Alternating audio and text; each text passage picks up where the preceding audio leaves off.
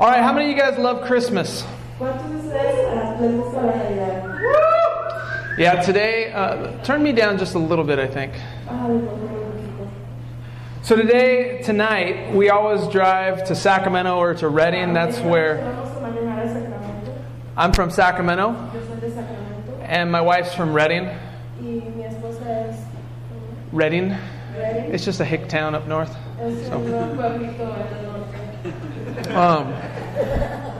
But we always drive up there, and we have 3 kids.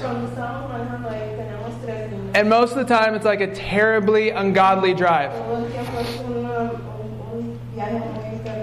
And so we've decided to always drive through the night now. Because the kids fall asleep quickly, and then we can just have our time together in the front seat. So I love Christmas. I get to see old friends, get to hang out with family. And we always talk about, at Christmas time, keeping Christ the center of Christmas, right? And I think one way to keep Christ the center of Christmas is not just to say that a lot, but to think and check our attitude. To check our hearts.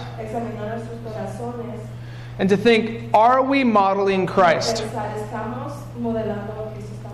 Do we have the posture, the mindset, the heart of Christ? So think about this. Christ was sent by the Father to display the Father's heart. And He could have sent down from heaven just a script or just some highlight details of who God is. But He decided to put on flesh, right? And He showed us how to live, how to talk, how to interact with people. And He was a giver. He didn't take. He loved even when He wasn't being loved. And so when we get around Christmas time, I think it's good for us to think, am I living the mission of Jesus? The mission of God? Am I giving in my life? Or am I expecting to receive? Am I looking to love like God? Or am I wanting people to love me and build me up and encourage me? And one of the greatest things that Jesus brought was the gospel, right? This good news, this great news. So a verse that most of us know, John 3:16. Just think about the good news in John 3:16. For God so loved the world that He gave His only Son, that whoever believes in Him shall not perish but have eternal life. And then think about the next verse. He did not come to condemn the world but to save the world. Or think about later in John where it says, whoever comes to me I will never cast out.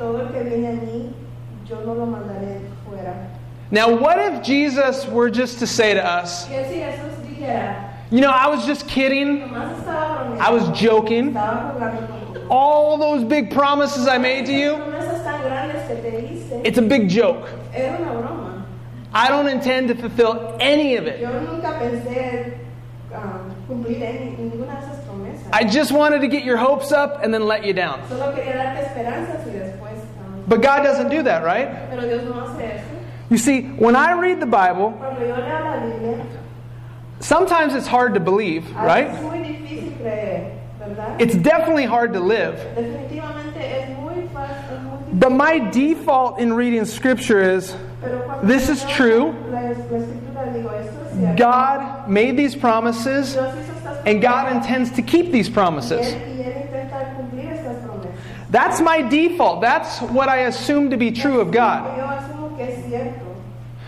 But when people hear you speak, when people hear you make promises, make a covenant, make an oath,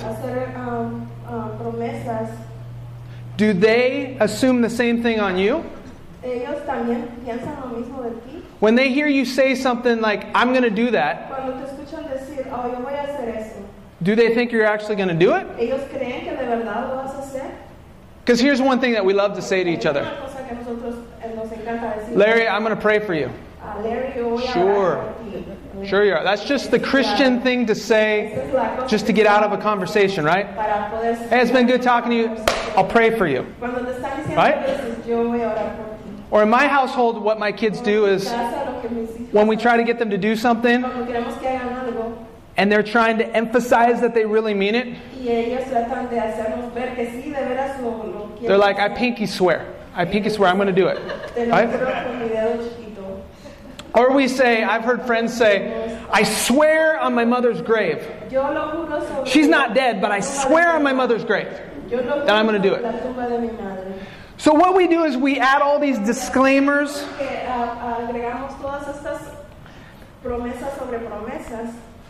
And our word is not enough. Our word used to be enough. So this passage today is all about keeping our word. It talks about keeping our word in marriage. And then it talks about keeping our word with one another. Now, why is this so important? Okay, what's the mission of this church? So we are to be a community of people that represent God, right? Okay. So there's not a lot of people in this neighborhood that are reading the Bible, right? They're not. If they want to find out about God, most of the time people look to people who believe in God to see what God's like. So whether you like it or not, people are looking at you to see what God's like. Now, if God says, I'm going to always keep my word to you, 100% of the time, He's faithful. If He says something, He's going to do it. Now, are we representing Him well? If we're His priests, His ambassadors, are we representing Him? Or are we displaying to the world, those believers, they can't keep their word. So I wonder if God is going to be able to keep His word. That makes sense? There's a lot at stake here.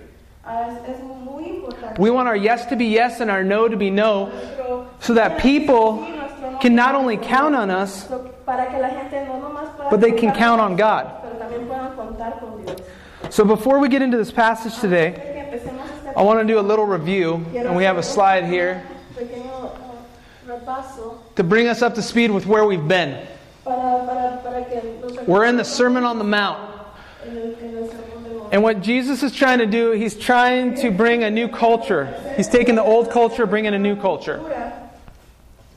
And so the first few verses of the Sermon on the Mount are all about the Beatitudes, the Blesseds. And so the first 3 verses talk about a life without. Blessed are the poor. Blessed are those who mourn. And then blessed are the meek.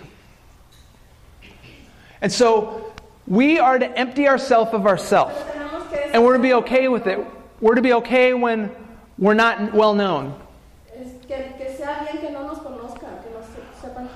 We're to be okay when people speak ill of us. What God has called us to is to empty ourselves of ourselves. Everything Jesus said, deny yourself. Deny your own desires. Put off yourself, right? So it starts with this emptying of self. And then the next few verses, once we empty ourselves, then we fill ourselves with Him. We begin to live like Him righteously. We begin to be merciful, full of peace and purity.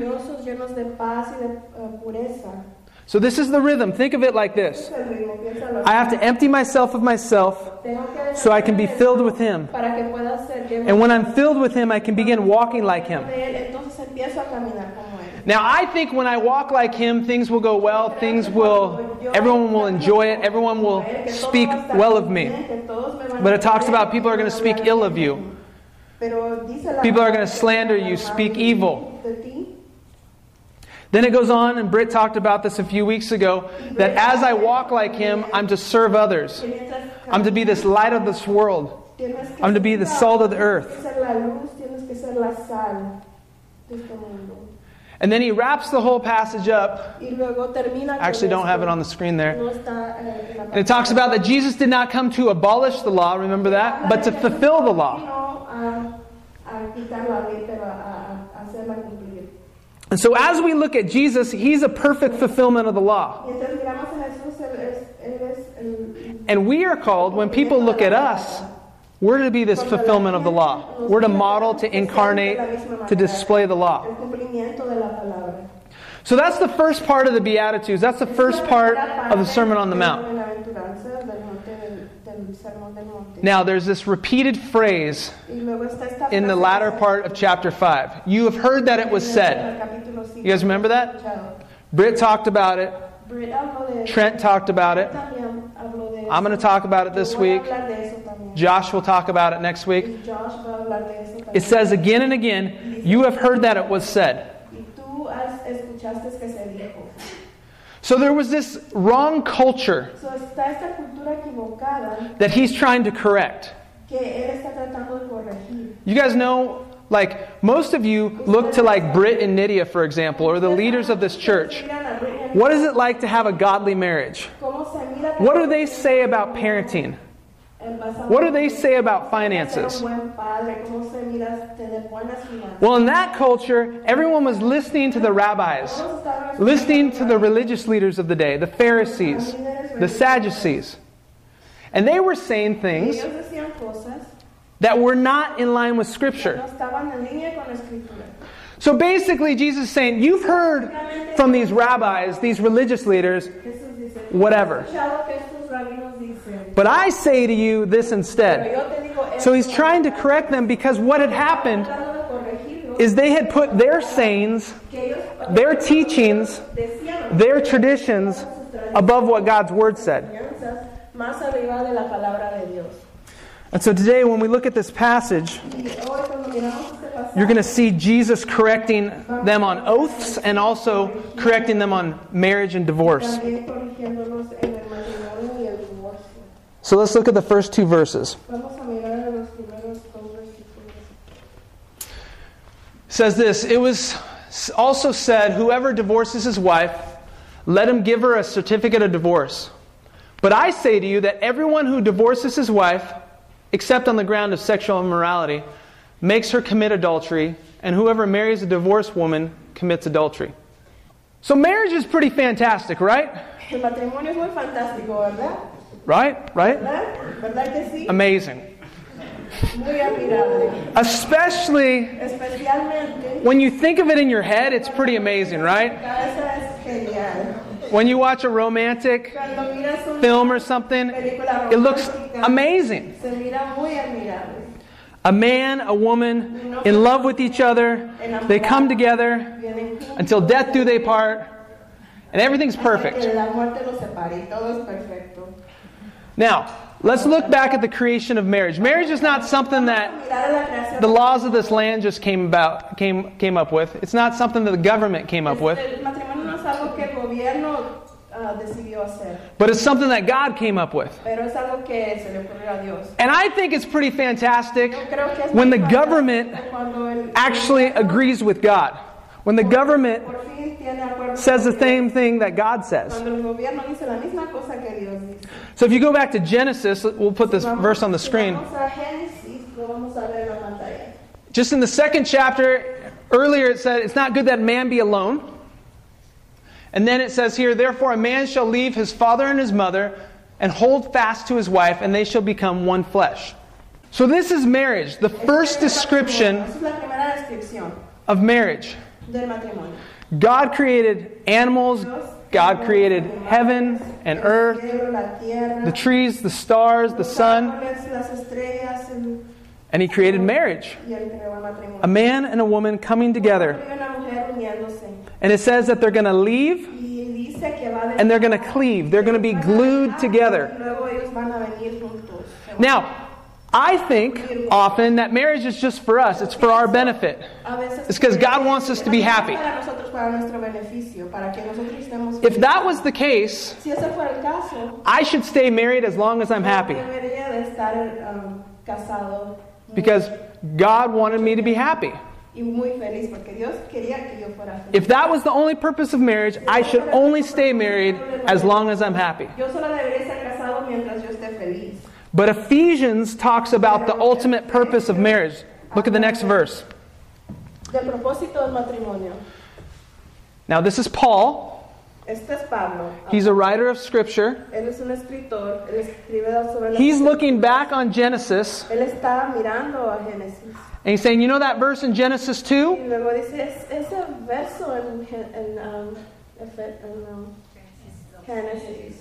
Where I talked about a man leaving his father and mother and being joined together. There's more going on than just marriage. Just happiness. He quotes it. He says, therefore a man shall leave his father and mother and hold fast or cleave to his wife, and the two shall become one flesh. Notice what he says. This mystery is profound, and I'm saying that it refers to Christ and the church. However, let each one of you love his wife as himself, and let the wife see that she respects her husband. So look at verse 32. This mystery is profound.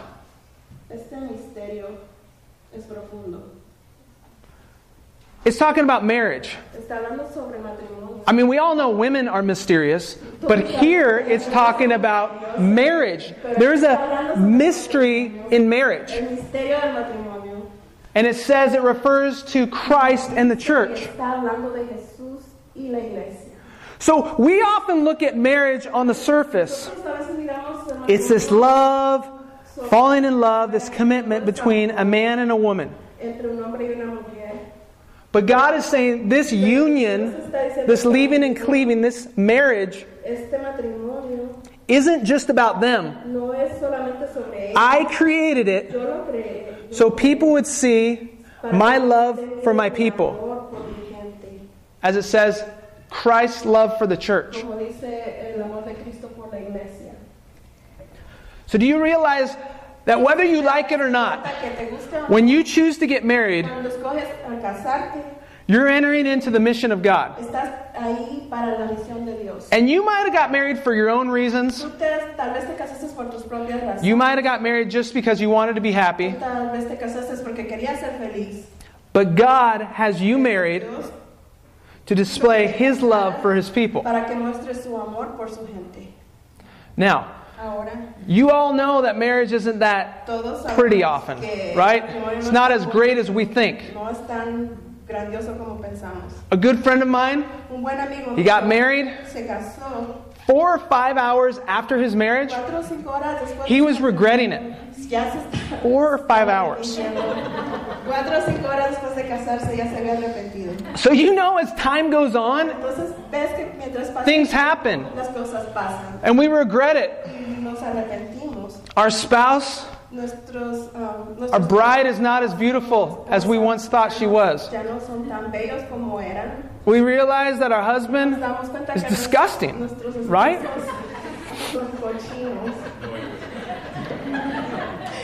Well, think about this. Marriage between a man and a woman illustrates God's love for us.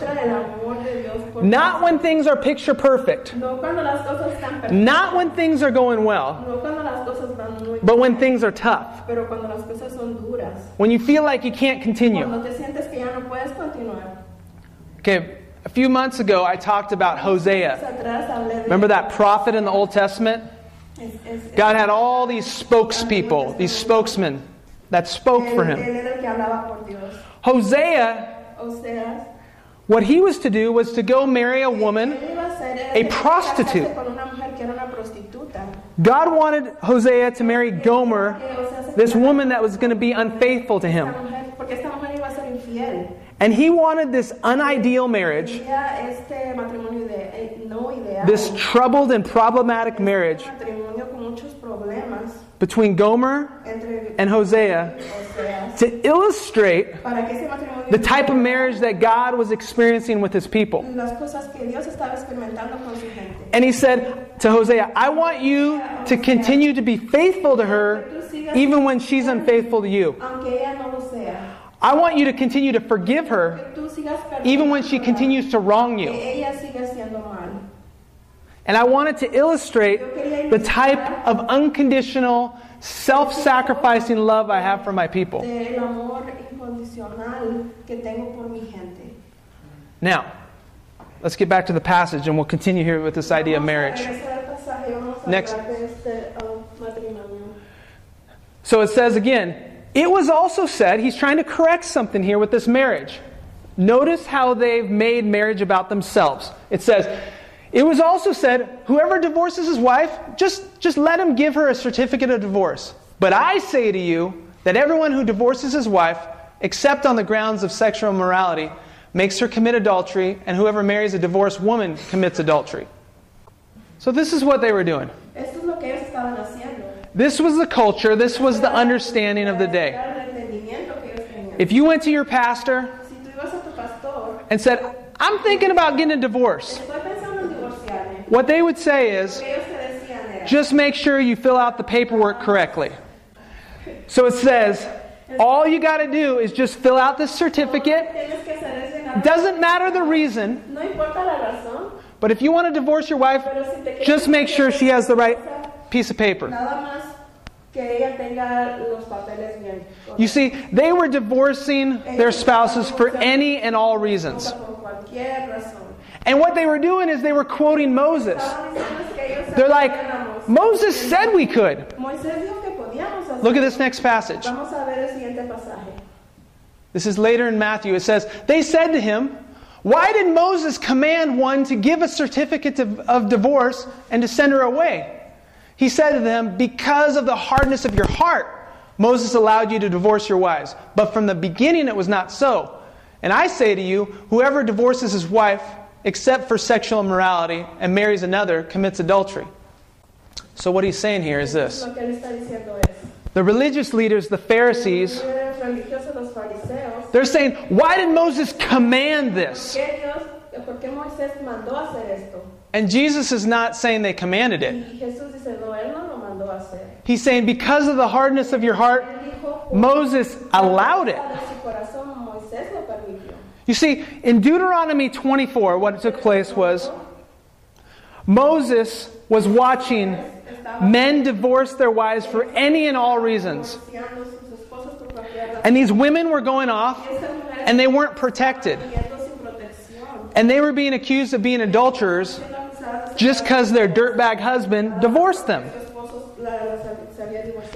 And so Moses wrote at the end of the Torah in Deuteronomy 24, Moses wrote this short little passage to protect women.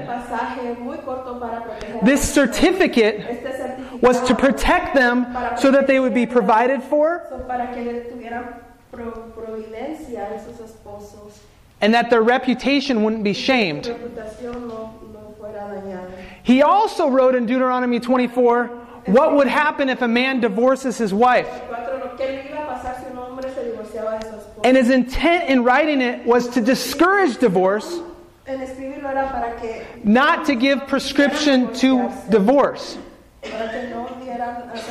So track with me. The religious leaders, they looked at the law and they took from it what would suit their own pleasures. And we do this often. We'll look at Scripture through our messed up life and we'll tweak it, we'll massage it to get it to say what we want it to say. So 2 times in the Gospel of Matthew, in chapter 5 and chapter 19, Jesus is having to tweak and correct their misunderstanding of divorce. Basically what he's saying is, Básicamente lo que él está diciendo, you can't just write a certificate of divorce if you don't like your wife anymore. firmar un certificado de divorcio. The only reason why you are allowed, not commanded, but allowed to divorce your wife Divorciarte de tu esposa, is if she has been unfaithful to si you. ella fue infiel. That's the only reason. Esa es la única razón. And so what he's trying to do is he's trying to reestablish the foundation of marriage, the purpose of marriage. El matrimonio, el propósito del matrimonio. So let's get back to this. Divorce is hard, right? How many of you guys have either been divorced or have parents who have been divorced or relatives that's been divorced? How many of you guys would say that you've been affected negatively from divorce? Lots of us, right? Marriage is all about leaving and cleaving. It's like glue. When you glue or weld something together, is it easy to take apart? Does it hurt to take off a Band-Aid? Yeah, right? When you weld something or glue something together, like if I were to put super glue on this side of the paper and stick it on the wall, what would happen? When I try to take it apart, this would rip, some of the paint would stick to this, and some of the paper would stay on the wall. It's messy, right? So a lot of you have experienced the pain, the heartache, the damage of divorce, right? I mean, we have written prenuptial agreements about assets and properties and finances, right? And then we have the unwritten prenuptial agreements.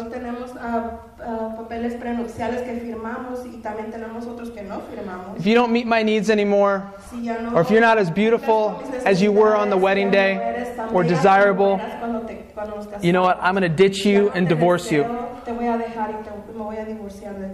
But get this. Do you realize that God married us when we were not picture perfect? Sarah married me at my best. I mean, I was looking fine, right? I mean, I was at my best. No gray hair. No little, Trent, what do we call this? Muffin top? No little muffin top? Nothing. And it was all downhill for Sarah from there, from me. We marry people when they're acting right, when they're living up to everything they said they would do and be. But think of this verse in light of marriage. Romans 5:8. It's a verse that a lot of us know. God shows His love for us in that while we were still sinners, Christ died for us. God married us when we were awful, filthy, wretched sinners.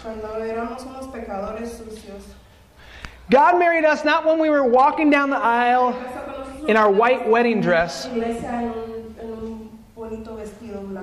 but when in a wedding dress that was contaminated and dirtied and polluted with sin and mud and gunk and grease.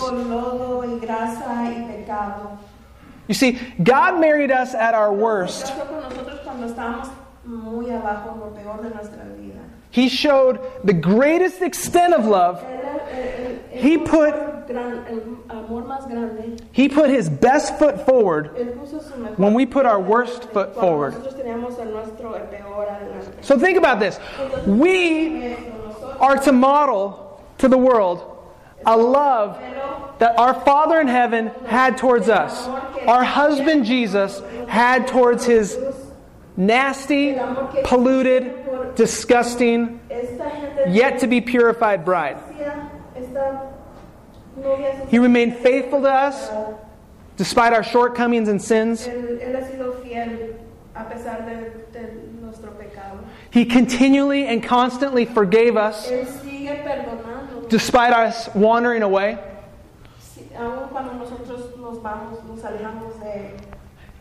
So if God had this type of love to us, when we were awful, filthy, wretched sinners, what do you think models Christ's love in marriage best? I mean, obviously, Sarah and I display God when we're loving each other. I love her, she loves me. I scratch her back, she scratches my back. I rub her head, she rubs my head. I encourage her, she encourages me.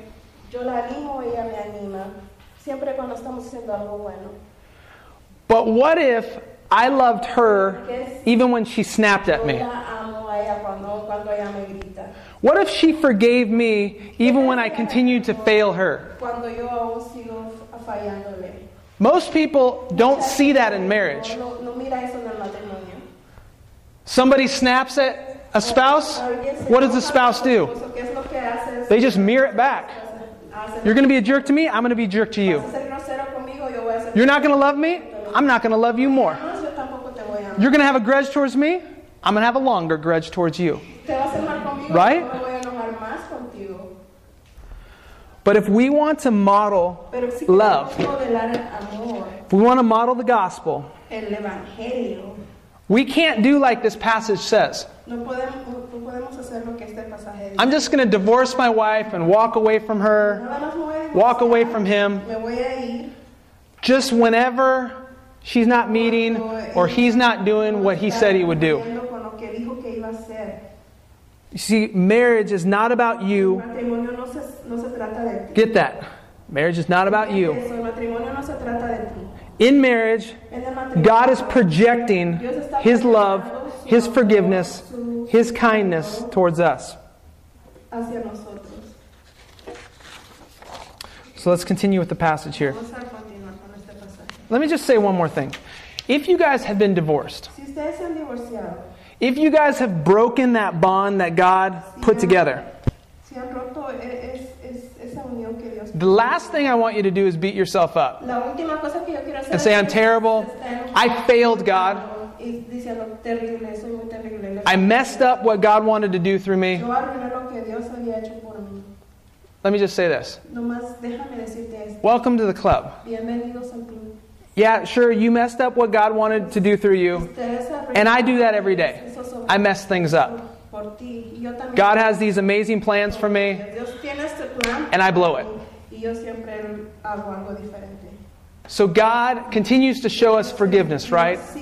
He continues to show us mercy. So if you've been the victim of divorce, or if you've been the cause of divorce, just know that God can bring amazing grace and mercy and hope. So, I don't want you to be discouraged.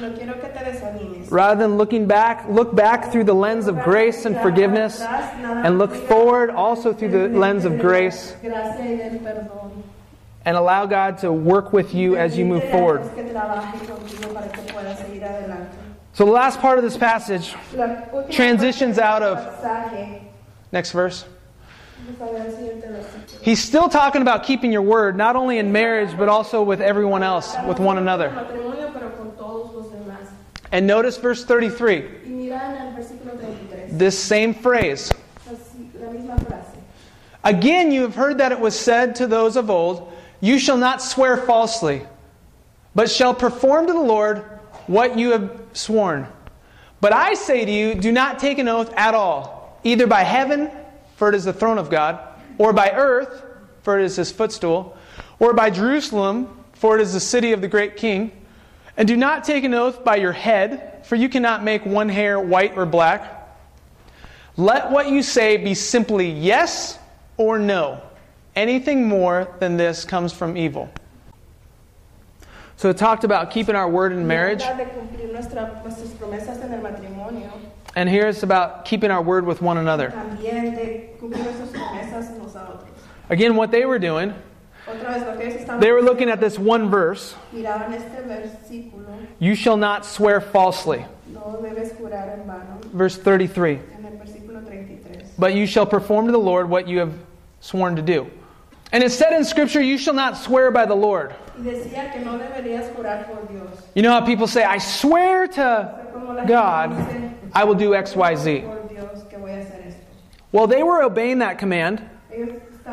But what they were doing, I swear by heaven. I swear by earth. I swear by my head. And so what they were doing is they were continuing to disobey the command, but they were just swearing by different things because their word wasn't good enough. And all he's saying here is, what I meant by that command was, can your yes be yes and your no be no? If you're going to say something, think about what you're going to say and what you're going to promise and actually do it. And if you say you're not going to do something, actually follow through and don't do it. You see, what's at stake here? The good news, the gospel, came to us through words, right? God spoke words. What if we, as a church, had to read the Bible and try to discern which words did He really mean and which words could we disregard? Which words weren't serious? Which words was He maybe joking with us? Or He wasn't being legit? Everything God spoke, He meant. Everything God said He would do, He intends to do. Just like in marriage, when I stood on that stage before Sarah and I made that vow, I made those oaths to her, I intend to keep every one of them. And in this passage, it's talking about just everyday life. If we're going to say something, we need to actually do it. And again, this brings us full circle to where I started the message. We need to be able to be counted upon. People need to know that our words matter. I tend to be kind of sarcastic. I like sarcasm, right? It's funny. I think I'm a pretty funny person. My wife's rolling her eyes. She doesn't think I am. But I'm pretty funny. And one of my methods of being funny is being sarcastic. Not really intending what I'm saying. But I think a passage like this should convict me and remind me that I need to be aware of what I'm saying. Because people are looking at me and they're expecting me to actually mean and intend to fulfill what I'm saying I will do. Because us Christians have this right reputation of being a little bit hypocritical, right? We say one thing, we do another. We make emphatic claims. I'm going to love my neighbor. I'm going to lay down my life. I'm going to live like Jesus. We make these big statements. And then we fall so far short of fulfilling them. In fact, we say one thing and we intend to do the complete opposite. Because we love to sound good, although we live completely differently. Now think about the culture. The religious leaders were great at cleaning the outside of their pot. They were great at projecting a righteousness, a facade of godliness, this mask that they had it all together. And a lot of you in here, you're good at like walking through these doors on Sunday and kind of putting on the front, right? I got it going on. I'm good. Some of you show up late just so you don't have to talk too long to people and not really be real. I know why you show up late. Some of you guys leave early because you don't want to really get in deep conversation with people. The culture of that day was great at putting up that facade. Great at looking good. They were fantastic at talking the right talk. Ellos hablaban las palabras correctas. But what Jesus is confronting here, Pero lo que Jesús está confrontando aquí, your words are meaningless. tus palabras no significan nada. Or what I've said to people is sometimes our words carry no weight. They carry, there's nothing to them. They're just these words that you just dismiss. And you know what I was saying? Like, we have it here even in this church. I'm going to pray for you. And do we really pray for them? Or yeah, I'll be there on Saturday to help you move. And then they don't show up. Or no, I'll take care of that. Don't worry, you can count on me. And that doesn't necessarily mean anything. You see, what's at stake here is the gospel. What's at stake is our witness. You guys might not think that it's any big deal to not keep your word. You might think that the fallout or the ramifications of you not keeping your oath in marriage or keeping your word with one another really affects anyone. But get this, if they can't trust you and what you say, do you realize, since they already assume you're representing God, it at least causes them to be a little bit suspicious of whether or not they can trust God. If these Christians can't keep their love in marriage to one another, even when they wrong each other, if they abandon and forsake their commitment, will God forsake His commitment to me, even when I wrong Him? If these Christians can't do what they said they would do because it's too hard or it costs too much, will God really keep His word to me because it might be too difficult? So I want you to consider that. We've even in our own house tried to take pinky promises out.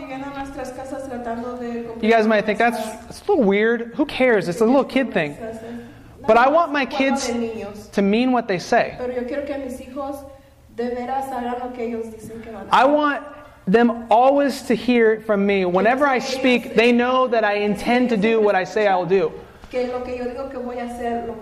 my kids have the most amazing memory. I'll say, hey, tomorrow night I'll lay in bed with you and hang out. I don't even remember saying that. But the next night, they remind me of exactly what I said. And if I don't do it, it might seem like, it's no big deal, buddy. I'm tired. I'm worn out. Spent a long day. And I'm like, I'll do it tomorrow night.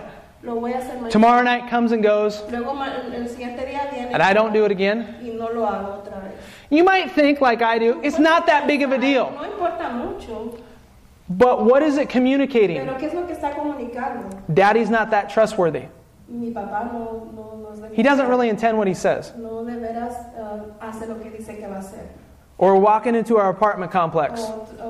We see somebody that's just sad and depressed. And we look at them and we're like, you're having a rough day. Can I help? Is there something I can do? And rather than them just saying, hey, I'm fine, don't worry about it, they actually say, yeah, I actually do need help. I just need somebody to watch my kids. I just need someone to talk to. And what if you just, in the moment, you look totally sincere and you say, I'll be there for you, I'm going to help you, I'm going to come alongside of you. And then you move on, out of sight, out of mind, you forget. What are they then thinking of you? Honestly, big deal. What are they thinking of God? This person, they're this Christian, they don't really love me.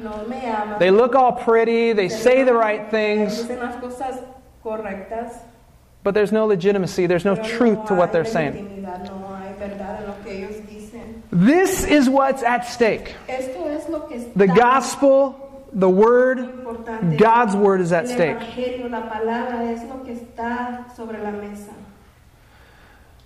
So even if you have to say no to people,